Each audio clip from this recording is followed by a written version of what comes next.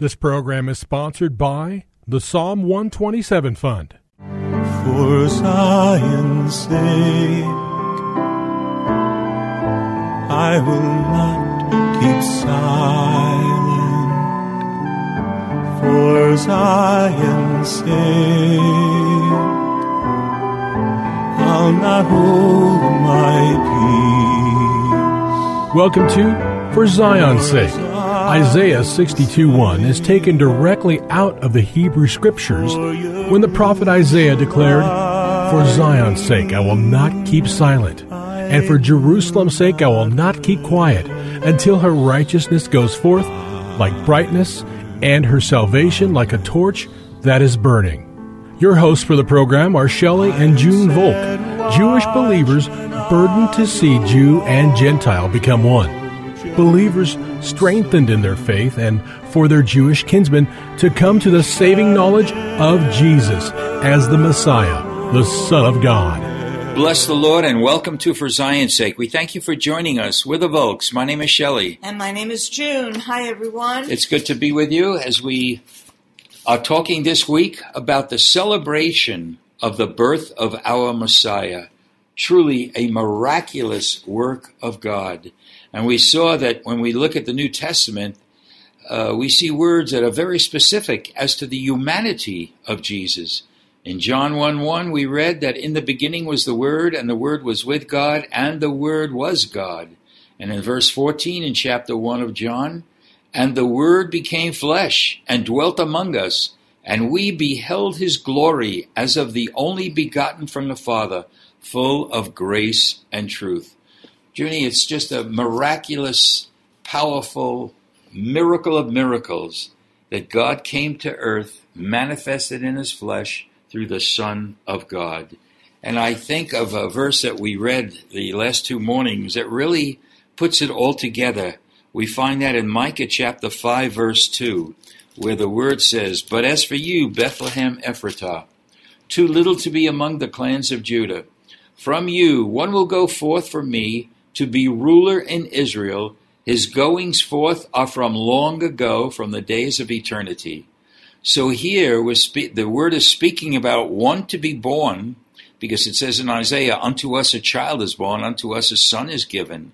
And here we see that this son, it says, his goings forth are from long ago. Jesus, who was slain from the foundation of the earth, came to this earth, God incarnate, man, the Son of Man, and the Son of God. And you just read, Shelley, that it was for Israel, which is stating through the prophet that Yeshua, Jesus, salvation, the Messiah, the Holy One that came, who was fully God and fully man, was the Messiah and the King of Israel.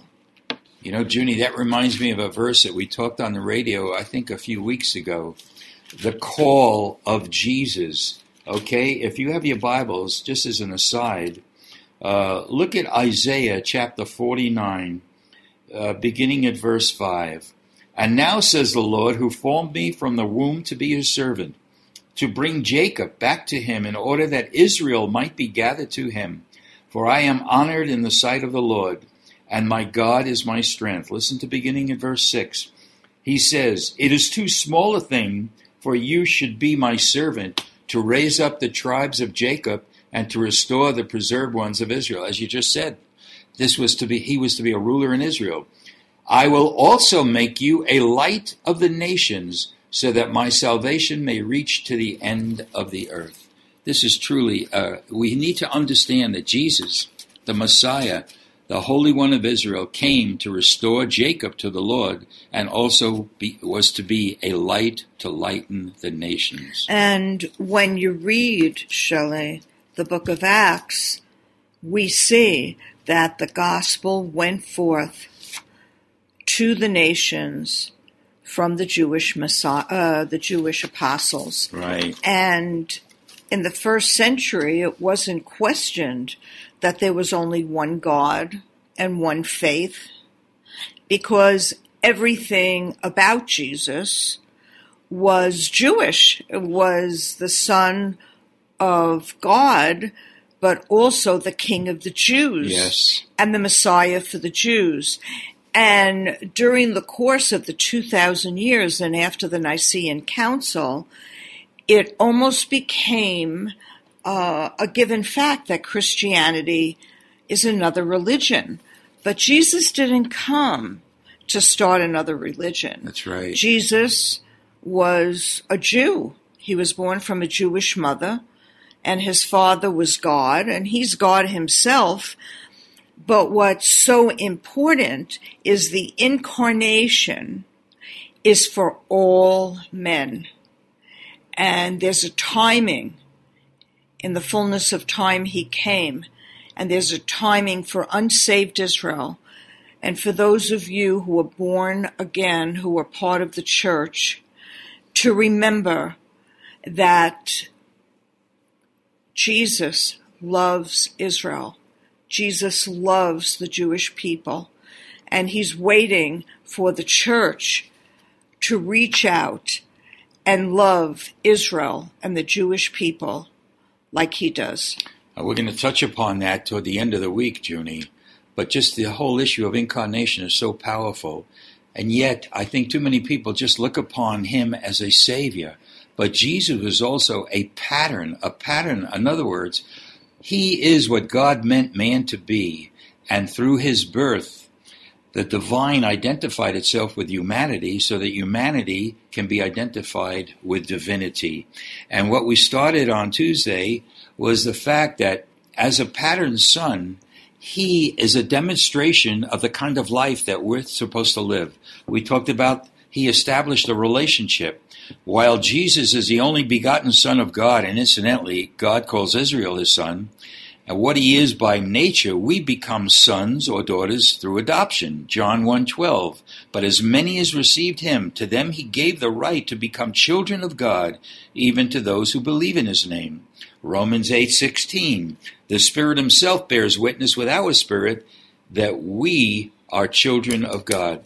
Then we talked about the nature of God. It has to become our nature. 1 John 4:16 and 17. God is love, and the one who abides in love abides in God, and God abides in him. By this love is perfected with us, that we may have confidence in the day of judgment. And here's a key. Because as he is, so also are we in this world. In other words, the nature of Jesus has been imparted to us, and we have to reflect that nature.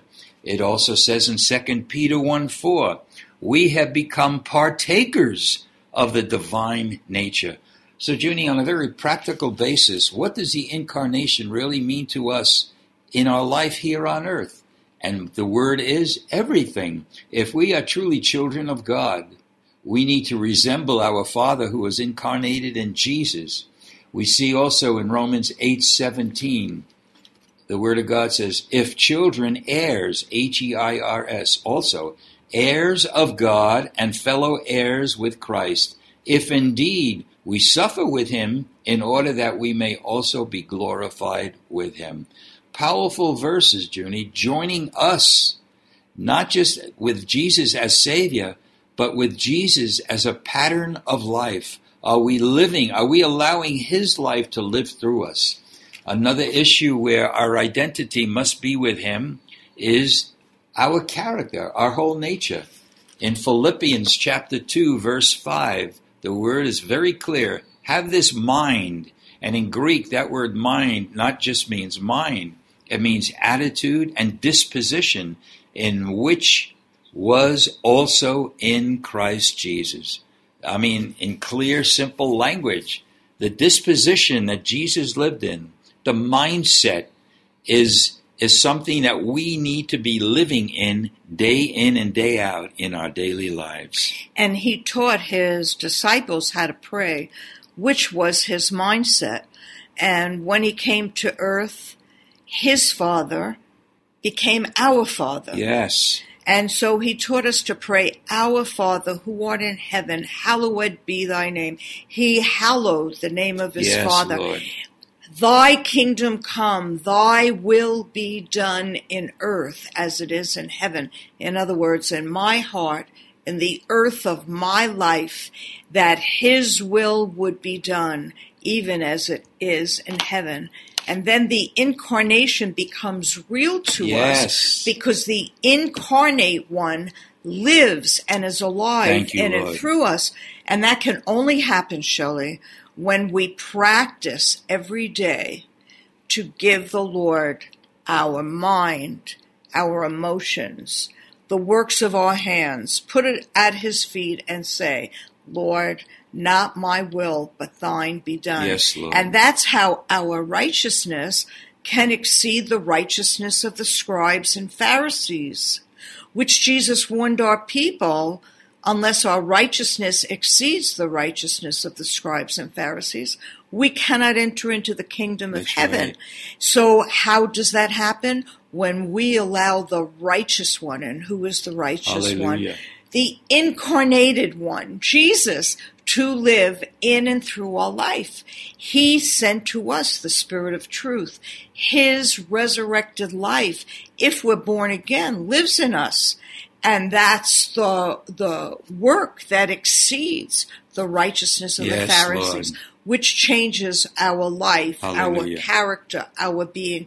And then we would be able to pour out his love and pour out his forgiveness and pour out his healing and pour out his life to everyone around us. That's right. But we can't have that life, Shelley, unless we give up our own. Yes. So we've spoken about relationship, about nature, about character, and one more thing we'd like to point out. Jesus' mission has become our mission. For example, in John chapter 9, verse 4, the Lord said, we must work the works of him that sent me. Also in the Gospel of John chapter 20, verse 21, as the Father has sent me, even so I send you. So you see, Jesus, of course, is our Lord and Savior, but his life needs to become a pattern for our life. Otherwise, it's a theological thing. It must be demonstrated day in and day out that incarnated God is a pattern of our life here on earth. And you know, Shelley, a pattern is separate from the material. But because God is a pattern, his life is ours. And as we practice righteousness, as we practice giving him our mind, our will, and our emotions, our desires, then the pattern and the material become one.